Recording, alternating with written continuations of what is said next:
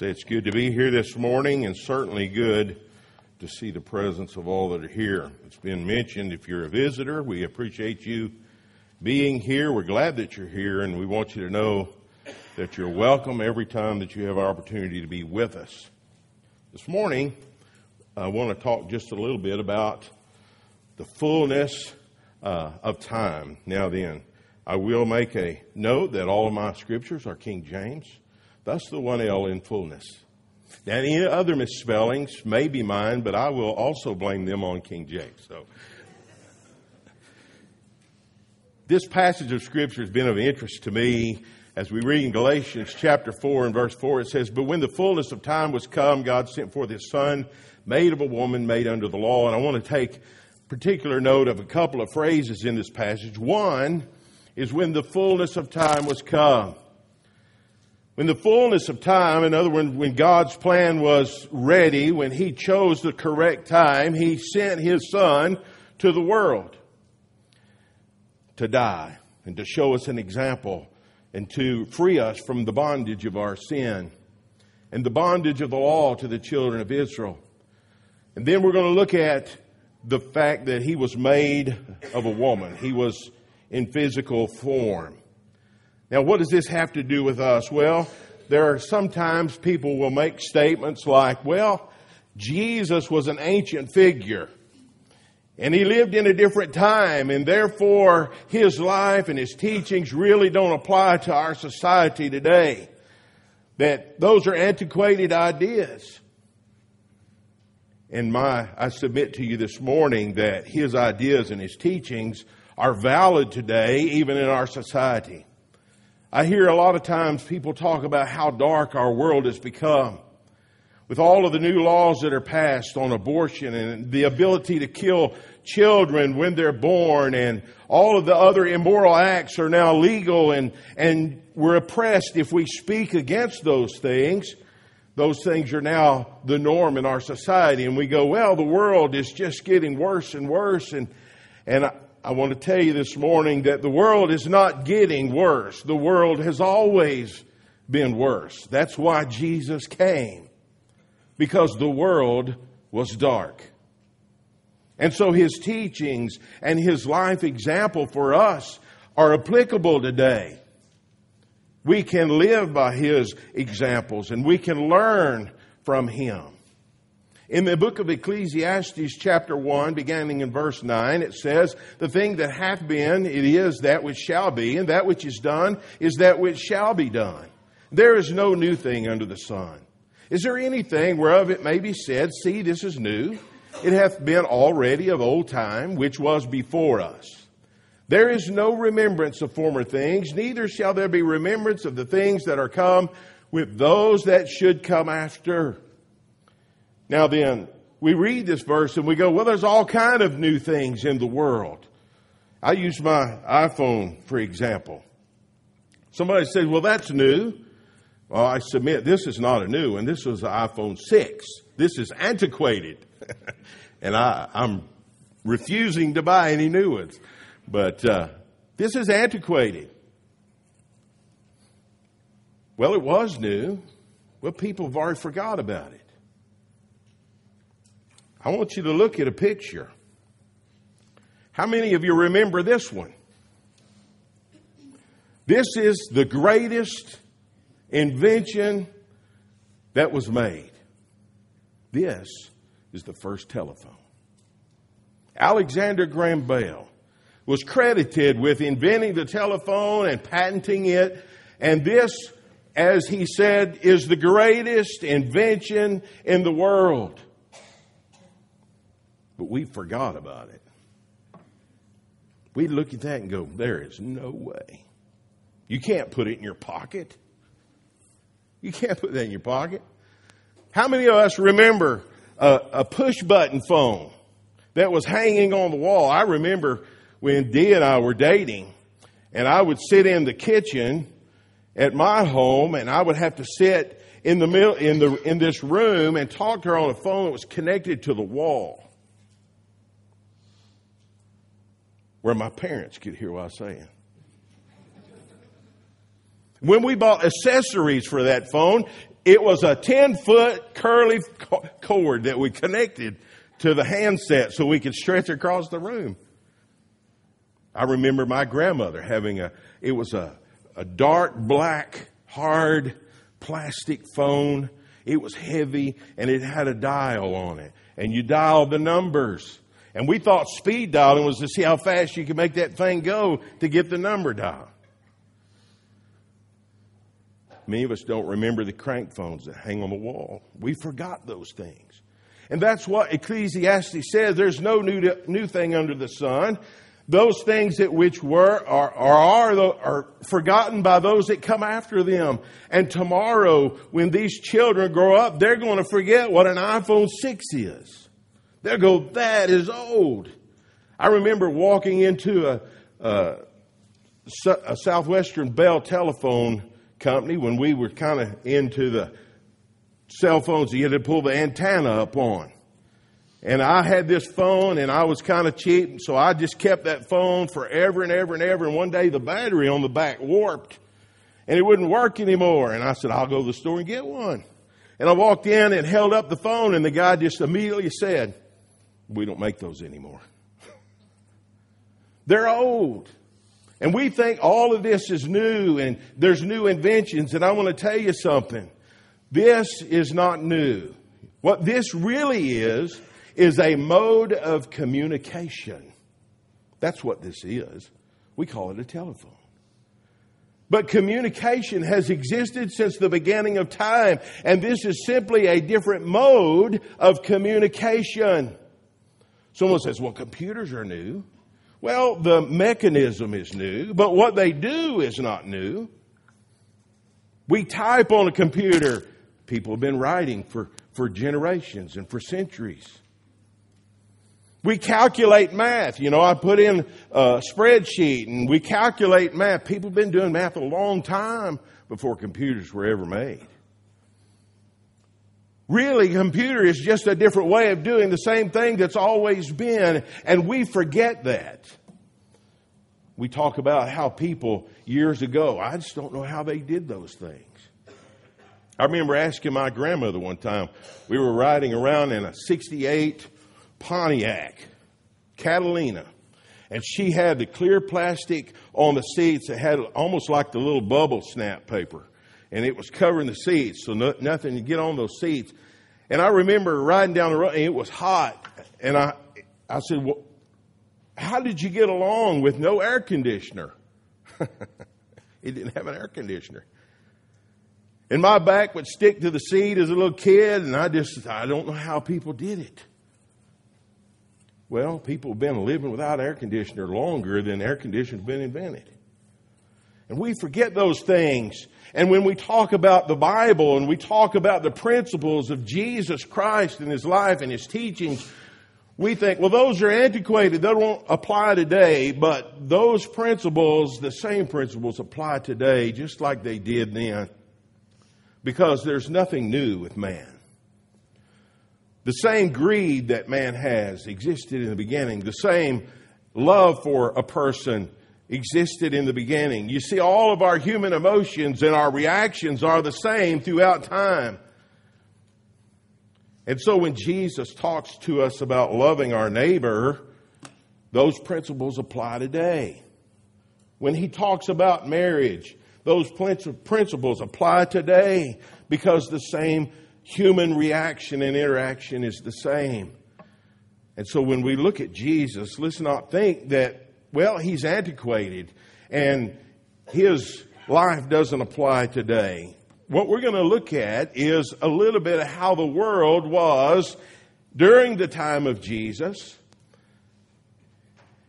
and how He existed as a human being to understand that His life does apply to us today. His teachings do apply to us today.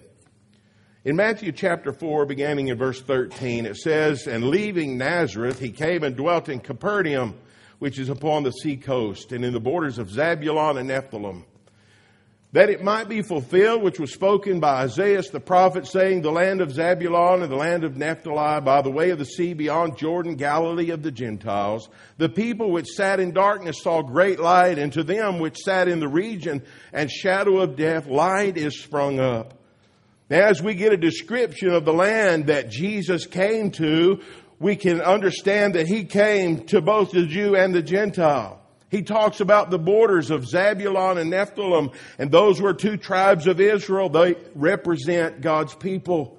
And He came and dwelt on their borders in the Sea of Galilee of the Gentiles. So He existed when He came to this world in between both Jew and Gentile, which is really a fascinating fact to me, that when He came, He just wasn't for the Jews. He came for all mankind, and He dwelt in a land that was between both Jew and Gentile. In this time period that Jesus came, the land of Israel, because of their rebellion to God, had been ruled by Babylon, had been ruled by the Medes and the Persians, had been ruled by the Greeks, and now was under the rule of the Roman Empire, because the children of Israel had rebelled against God time and time again. And so the time period of Jesus, there were Gentiles and Jews all living together in this region, and Jesus came into this region between both the Jew and the Gentile. In Ephesians chapter 2, beginning in verse 11, it says, wherefore remember that ye being in time past Gentiles in the flesh, were also called uncircumcision by that which is called the circumcision in the flesh made by hands. That at the time you were without Christ, being aliens from the commonwealth of Israel and strangers of the covenants of promise, having no hope and without God in the world, but now in Christ Jesus, ye who were sometime far off are made nigh by the blood of Christ. For He is our peace, who hath made both one, and hath broken down the middle wall of partition between us. And so we have the Jews that lived in a land that were now oppressed by a Roman people or Gentile people. And here it says that those Gentile people were without hope and far from God. And so the world was in darkness. And in the fullness of time, the time appointed by God, through prophecy, through His will to bring redemption to man, He came into a world of darkness. Someone says, well, it couldn't have been as dark as it is today. It was probably a darker world than what you and I have seen, in the sense that we haven't seen the atrocities that were in the world during that time, specifically by the Roman Empire. But the world was dark. And today we think the world is getting darker. It's not getting darker. It's always been dark. And that's why Jesus had to come, to bring light into darkness. Now then, our society that's closest to us may be changing from what we know or what we've seen in our lifetime. But it fluctuates, and it's going back to that same darkness that has always existed in the world, the reason that Jesus needed to come. For example, we're into tax season, or fixing to get there, and my nerves are already starting to get on end. I hate this season more than anything, mainly because it's so much trouble to get all that stuff together and to figure that out. I hate math. And so we complain about having to pay taxes. We complain about income tax. We complain about property tax. We complain about sales tax. We complain because all of the politicians going, we're going to raise the tax. We go to the gas pump and we go look on the label and there's 23 cents tax, federal tax on the gas. We're taxed to death. And we go, I hate taxes. We live in a world that's too burdensome. Well, Jesus lived in a world that was burdened by taxes also. And their system of collecting taxes weren't as pleasant as our system of collecting taxes. They had people who would try to extract as much as they could so that they could forward some taxes to the Roman government and keep what was left over. And so it was very common for people to really extract and express extra money out of people and be cruel to it. And Jesus lived in a time where they did this. And instead of complaining about the taxes that he had to pay, he converted the taxpayer or the tax collector. Look in Luke 5, verse 27. And after these things, he went forth and saw a publican named Levi sitting at the receipt of customs. And he said unto him, Follow me. You see, Jesus' concern wasn't how much taxes he had to pay. His concern was the soul of that person and what he could do using that man in his kingdom. You see, Jesus was forward thinking on the kingdom. Because the truth is, all of the money, the taxes that we pay, all of the things that we value in far as money, it's going to be destroyed. It's going to be burned up. It's just a temporary use thing that we can get through life on. Jesus also had a teaching when the Jews tried to trick him. The Jews thought, well, if I pay this money to the government, I'm giving tribute to Caesar. In other words, I'm honoring this cruel man, Caesar. And he uses this money to go out and to put Christians in the games and kill them for sport. And we don't want to support that. And so they tempted Jesus. Well, if we pay this, that's giving him tribute. That's supporting Caesar. Notice what Jesus said in Matthew 22, verse 17. Tell us, therefore, what thinkest thou? Is it lawful to give tribute to Caesar or not? But Jesus perceived their wickedness and said, Why tempt you me, ye hypocrites? Show me the tribute money. And they brought him a penny and said unto them, Whose is the image and superscription? And they said unto him, Caesar's. Then saith he unto them, Render therefore unto Caesar the things that are Caesar's, and unto God the things that are God's. Now I want us to look at that coin. Jesus said, whose picture is on there? Whose image is on there? They said, Caesar's. Whose superscription or writing, the name? And they said, Caesar's. He said, well, it belongs to Caesar then. It's not yours. If I lose my wallet and somebody picks that up and I say, well, that's my wallet. And they'll say, prove it. And I'll say, well, if you look on the inside, it'll have a card that has my name and it has my picture. It's mine. It belongs to me. And Jesus said this money doesn't belong to anybody but Caesar's. So you give to Caesar what's Caesar's. Now, what was Jesus' concern? Wasn't the money. Wasn't the paying the taxes. He said, you give unto God what's God's. As a Christian, we wear his name, the name of Christ. We wear his name. We're supposed to have the image of Christ stamped on our hearts. And when people see us, they see the glory of Christ reflected in us. We wear his image. That means we belong to God. And Jesus said, you need to be giving yourself to God. That's your concern, not the money. It belongs to Caesar. It's temporary. It's his already. It's got his name on it. It's got his picture on it. And so you give it to him. But you give to God what's God's. And I'm going to tell you something. If we worried as much about giving what belongs to God, more than we worried about giving to the government what's theirs, just think how big the kingdom would be. The kingdom of Christ. If we dedicated ourselves, if we worried as much for the first 4 months of the year about Christ's kingdom and not about paying the kingdom of the United States, we'd be better off. We'd influence more people. You see, the world that Jesus lived in was just as cruel, was just as bad, had all the problems that we have today, and we think our time is bad. This world that Jesus lived in was multicultural. It had many different languages. You know, I'm trying to learn a little Spanish. I downloaded a little app on my phone, and occasionally I get it out, and I try to take a few lessons to pronounce a few words, and then my iPhone tells me I'm spending too much FaceTime on the phone, and so I feel guilty, so I don't do it, and we try to learn languages. We have a nation that's full of different languages.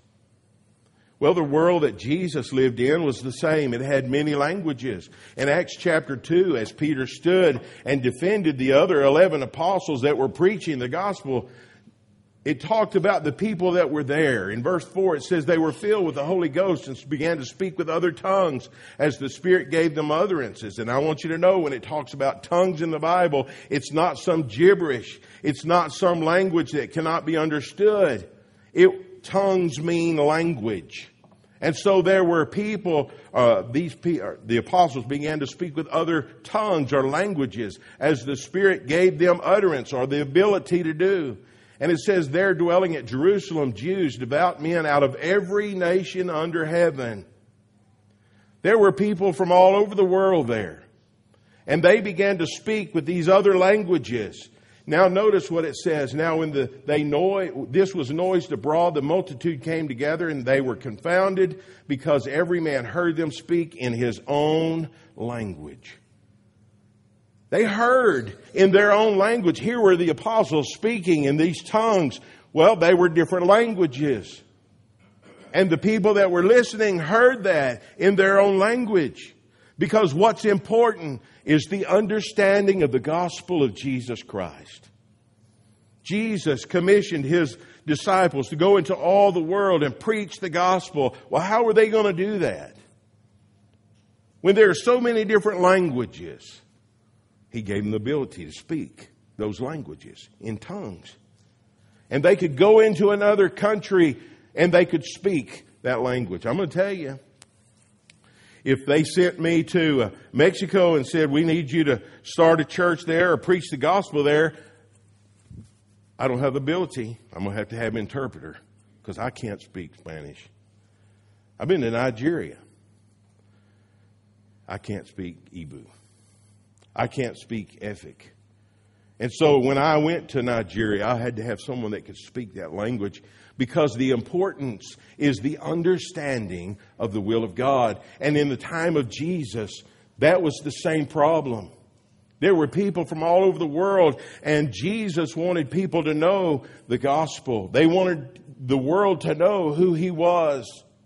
Even at His death, they posted a sign above His cross, and its superscription also was written over Him in letters of Greek, Latin, and Hebrew. This is the King of the Jews. You ever wondered why there were 3 languages? You know, if I'm going to write something, I'm just going to kind of scribble it out there because of the language I know that's common to the people I'm around. And I'm going to write that out. Now, if I want people to have difficulty, I might write in cursive. I'm writing my diary in cursive because I don't want my kids to understand what I'm writing. But you write out what you know. Well, notice there were 3 languages. There were 3 languages. Greek, Latin, and Hebrew. Well, after centuries of being under the Greek control in the world, most people spoke Greek. It was common. The New Testament that we have today, the original language it was written in was Greek. That's why we go to the Greek text or the Greek concordances to look up what the meanings of the original words were, because it was originally in Greek. That was the common language of the world in that time period. The Latin language was the language of the Roman Empire. Italy, it was Latin. They controlled the world at the time. But it was also written in Hebrew, because that was the language of the Jews. And God wanted everyone to know that Jesus is the King. There was no mistaking who this was hanging on the cross. People that walked by couldn't say, well, I don't understand what that sign means. Because everyone knew If you spoke Greek, you knew. If you spoke Latin, you knew. If you were a Hebrew, you knew that this, Jesus, was the King of the Jews. And so the world that Jesus lived in was just like our world today. We have many languages, many people from all over the world. In this country, we may work with people that speak different languages. And that we need understanding. And Jesus came in a time where there was an ability to understand. And God provided that. And so when we think about how antiquated Jesus may be, really, there was no difference in His society and our society. We may think that based upon the few years that we've lived, and we see changes. I've lived 57, almost 57 years, and I've seen a lot of changes. And I go, well, the world's just getting worse. Well, it's changed from the time I was young. But it's not getting worse. It's always been worse. It's always been dark.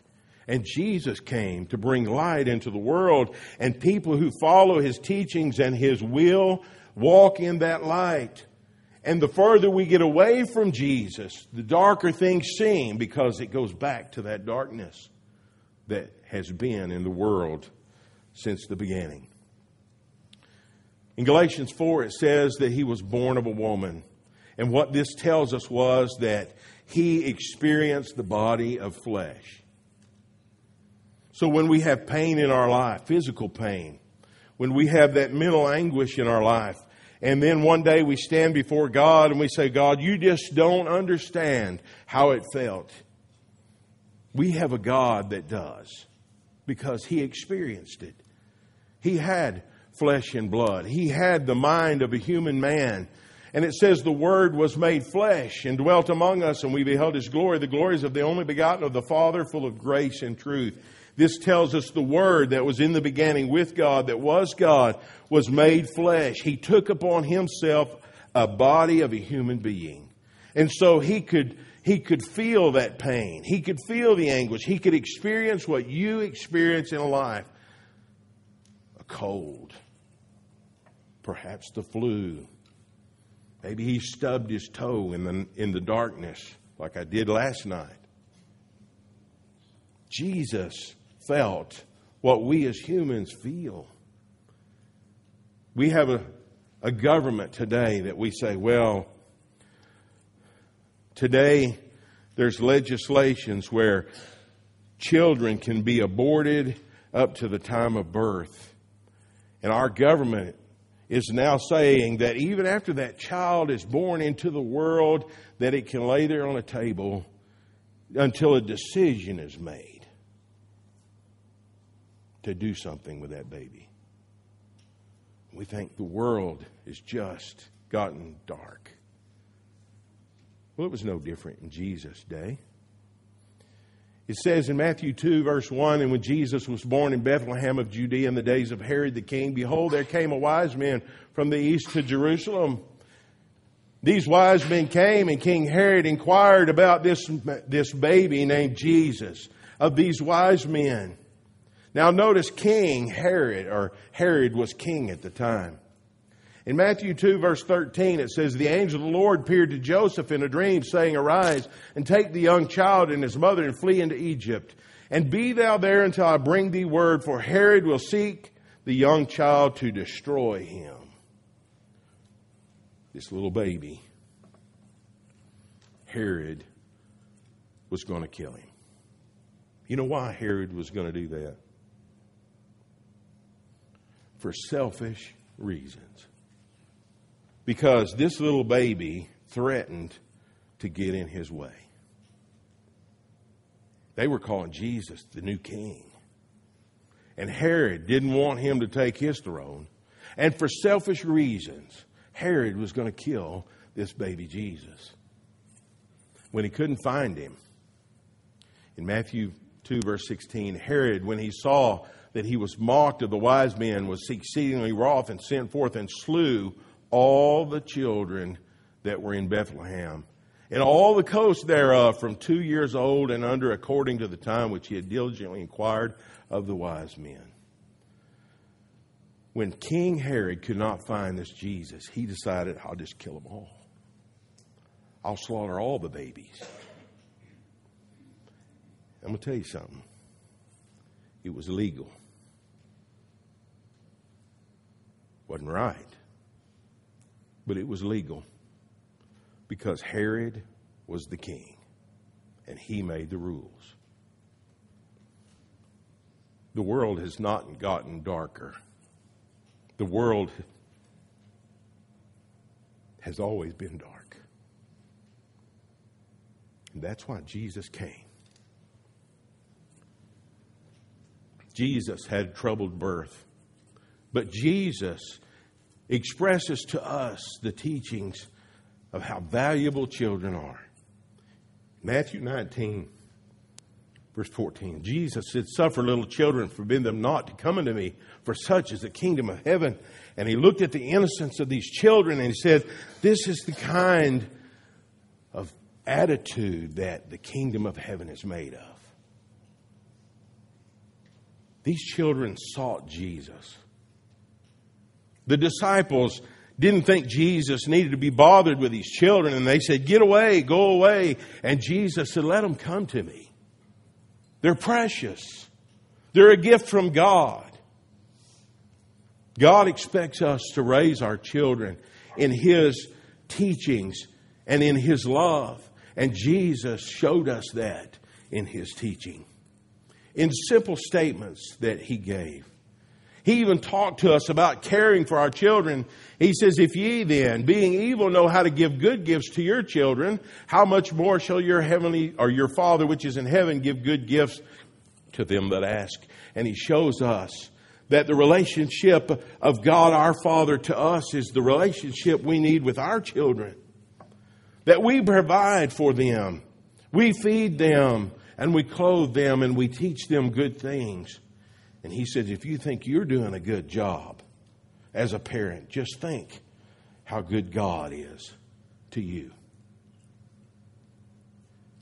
But you know, Jesus also knew that children can be a little bit obnoxious. We think that sometimes our children get a little bit out of hand. And Jesus used that and compared them to the people that were in the Jews. In Matthew 11, verse 16, it says, "Whereunto shall I liken this generation?" And He's talking about adults. He said, how am I going to compare them? He said, I'm going to compare them to children sitting in the markets and calling to their fellows and saying, "We have piped unto you, and you have not danced. We have mourned unto you, and you have not lamented." You know, children can be a little mocking at some time. They go, "Well, you know, you didn't do this." Or they can stand on the corner and mock people. And Jesus compared adults to children. And so Jesus understood children. He understood adults too. But Jesus also understood that children need to be in subjection to their parents. When Jesus was lost in Jerusalem and His parents couldn't find Him, and they came to seek Him. And it says, "And He said unto them, How is it that you sought me? Wist ye not that I must be about my Father's business? And they understood not the saying which He spoke unto them. And He went down with them and came to Nazareth, and He was subject unto them." But His mother kept all these sayings in her heart, and Jesus increased in wisdom and stature and in favor with God and man. Now this is an amazing verse to me. This verse just kind of blows my mind. Because I know who Jesus is. Jesus is God in the flesh. He is the Word that spoke and created all things. And now He embodied this flesh. And as a child, He was subject to His parents. The God of heaven submitted to His authority in this world. That to me is amazing. And through that action, He teaches us that children are subject to their parents. They need to obey their parents. And that very teaching He gave Ephesians 6 verse 1 through 3, children, obey your parents in the Lord, for this is right. Honor thy father and mother, which is the first commandment with promise, that it may be well with thee, and thou mayest live long on the earth. And we say, well, as a child, well, Jesus just don't understand what it means to submit to my parents. I remember being a kid. I remember rebelling against my parents, or at least for a few times. But Jesus teaches us we're to submit to our parents. We're to obey our parents. And so when we go, well, Lord, you just don't understand, He can say, yes, I do. I was there. As a child, the God of heaven can say, I submitted to my parents because this is right in the Lord. And Jesus teaches that. And His teachings are just as applicable today as they were in the day that Jesus walked the earth.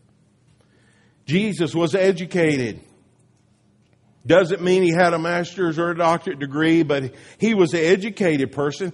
It was very common among the Jews for education, for learning. They wanted their children to learn. And so we send our children to school, and I know our children go, well, I just don't want to go to school today.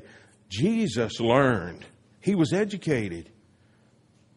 He was required to do that. And He came to Nazareth where He had been brought up, and as His custom was, He went into the synagogue on the Sabbath day and stood up for to read. Now Jesus could read, but it said this was His custom. It's something that He had been taught to do, and He had done all of His life. He had learned to read. He went to school. The Jews taught their children, and especially male children. They start them early. At about age 7, they were learning the Torah, the law of Moses. Age 13, they were required to show that they could quote that, or at least a lot of the law, that they had it in their mind. So they were educated. Jesus was educated. He learned a trade. Matter of fact, when they questioned about who Jesus was, the Jews, they looked at Him in Matthew 13 and they said, is not this the carpenter's son? Is not his mother Mary, called Mary, his brethren James and Joseph and Simon and Judas and his sisters? Are they not all with us? Whence then hath this man all these things? They looked at Jesus and they said, this is the carpenter's son. He had learned a trade. He probably worked side by side with Joseph in the carpentry industry. And so when they looked at Jesus, they said, carpenter's son.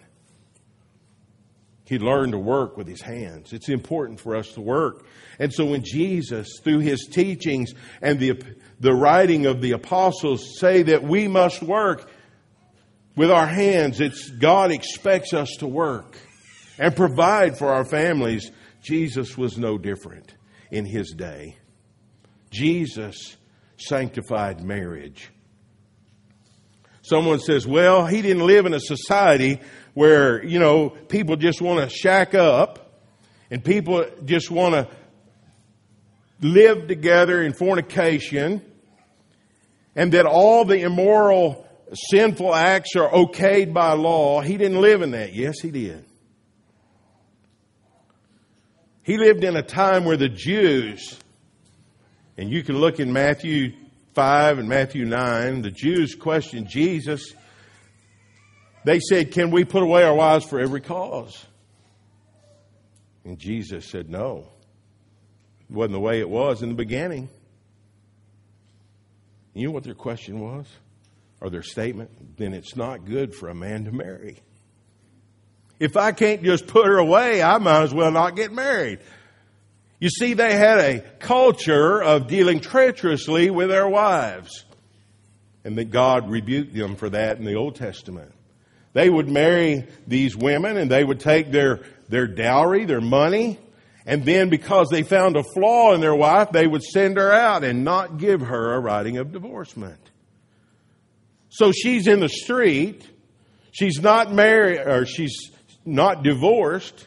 She's living in the street, and if she goes and moves in with someone else or marries another man, she's an adulteress. It was kind of holding the women hostage is what it was. And they go marry another wife because they put this one out. They would take her money. And if there was a flaw, she burnt the biscuits or she just a little gripey that day, well, they would send her out. And all the while they're keeping the dowry. Because you see, if there was a lawful reason to let her go, they had to give the dowry back to the father. So they were dealing treacherously with their wives, and this was the practice of the Jews. They lived in a day of corrupt marriage practices. The Gentiles, marriage wasn't a big deal to them. They had temples to Diana where there were temple prostitutes, and it was considered in society of that day that it was okay to go in there and do worship to this goddess by fornication. Now then, the society of the day of Jesus was dark. But Jesus taught about marriage. And he said in Mark chapter 10, "For this cause shall a man leave his father and mother and cleave to his wife, and they twain shall be one flesh. So then they are no more twain, but one flesh. What therefore God hath joined together, let no man put asunder." So he sanctified marriage. He said marriage is good. It's when two people are joined together. That joined together is cleaved there. The word cleave, we talk about cleaving together or sticking together, is the literal translation of the word stick. And they stick together because they have made a commitment. A commitment to do that. A vow. I will marry you. I will take care of you. We will be one unit. And people don't want to do that today. People say, well, we're together. We have a relationship. But do you have commitment? Do you have commitment? A lot of people live together. The reason they live together is because they don't want to commit. They don't want to commit. And we can tell that because, they'll say, well, we're just going to try it out. And if it doesn't work, well, one of them will leave. Well, that tells me you've already in your mind committed to leave. You're not committed to staying. And that's the difference in a marriage and just shacking up with fornication. I'm committed to stay. I'm committed through thick and thin, through good or bad, through sickness and health. I'm committed to stay in this relationship.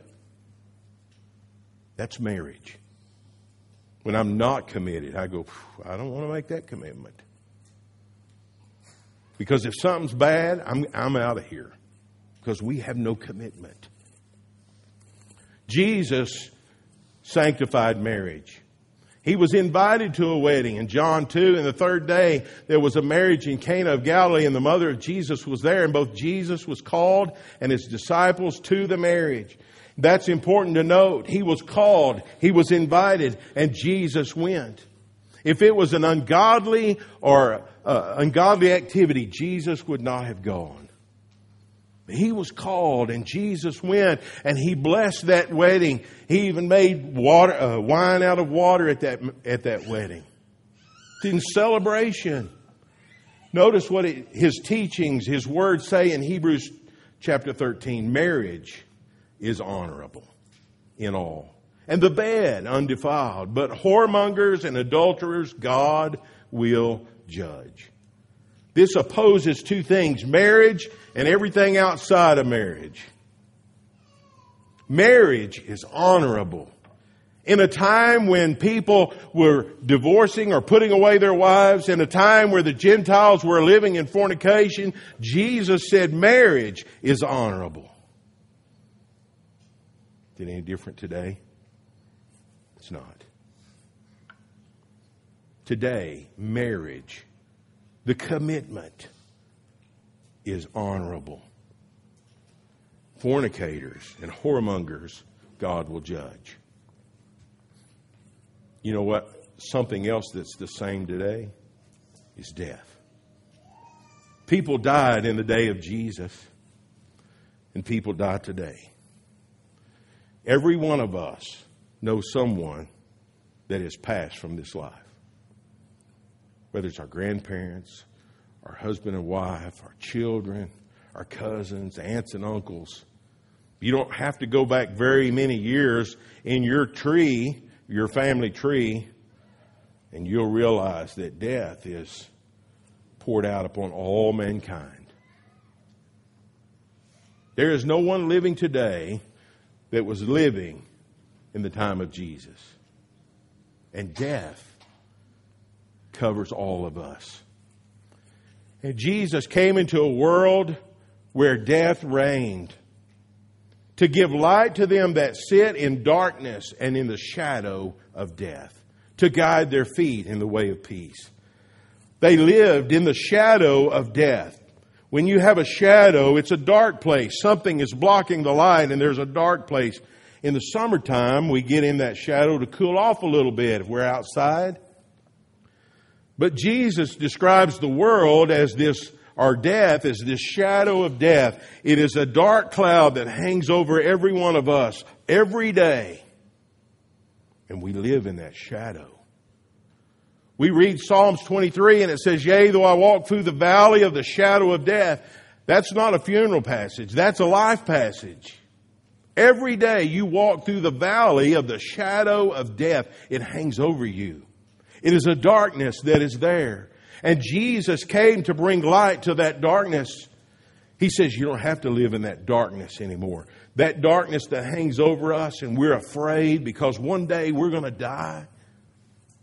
In Hebrews 2, it describes it this way. For as much then as the children are partakers of flesh and blood, he also himself likewise took part of the same. He came into the physical body, that through death he might destroy him that had the power of death, that is the devil, and deliver them who through fear of death were all their lifetime subject to this bondage.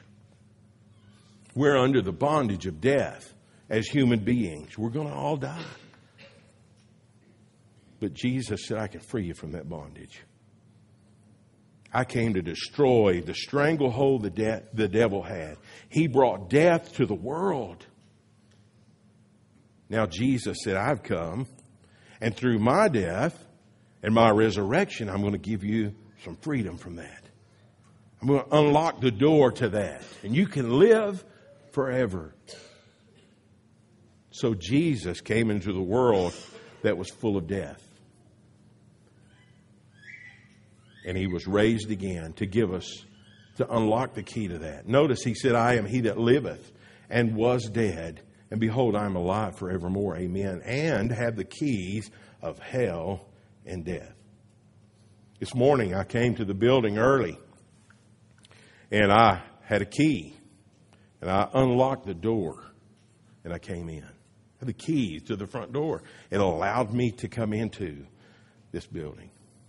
Jesus has the keys to death and hell. He can fix it. He can fix it. The sin that has brought death into the world, Jesus can fix it. He's got the key. And those that pass away from this life, when it looks like our physical life is all that we have, Jesus unlocks that key, or unlocks that door to hell and death.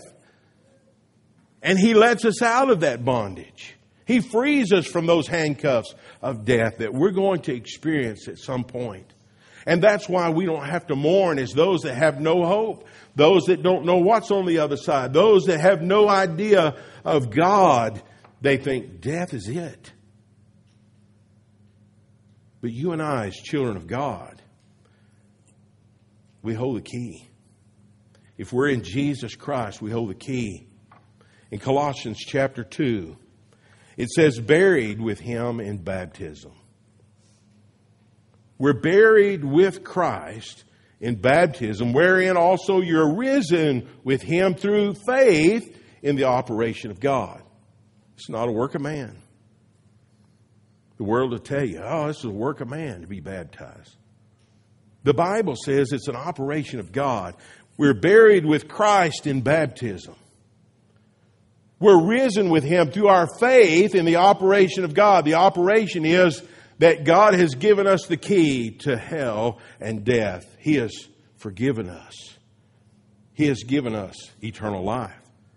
That's the operation of God. When we're obedient to His will, and it says, who hath raised Him from the dead, and you, being dead in your sins, and the uncircumcision of your flesh, hath He quickened together with Him, having forgiven you all trespasses. The word quicken there means make you alive. He makes you alive. He brings you back to God. And He forgives you of your trespasses. And so Jesus came into this world of darkness, and He lived in a land that was dark, and He experienced all the things that you and I experience in the human flesh, and even death, that He could destroy the one that had the power. That's the devil. And He gives the key to anybody that wants it. He said, here's the key. Be buried with me in baptism. Have faith that I will make you alive and forgive your sins.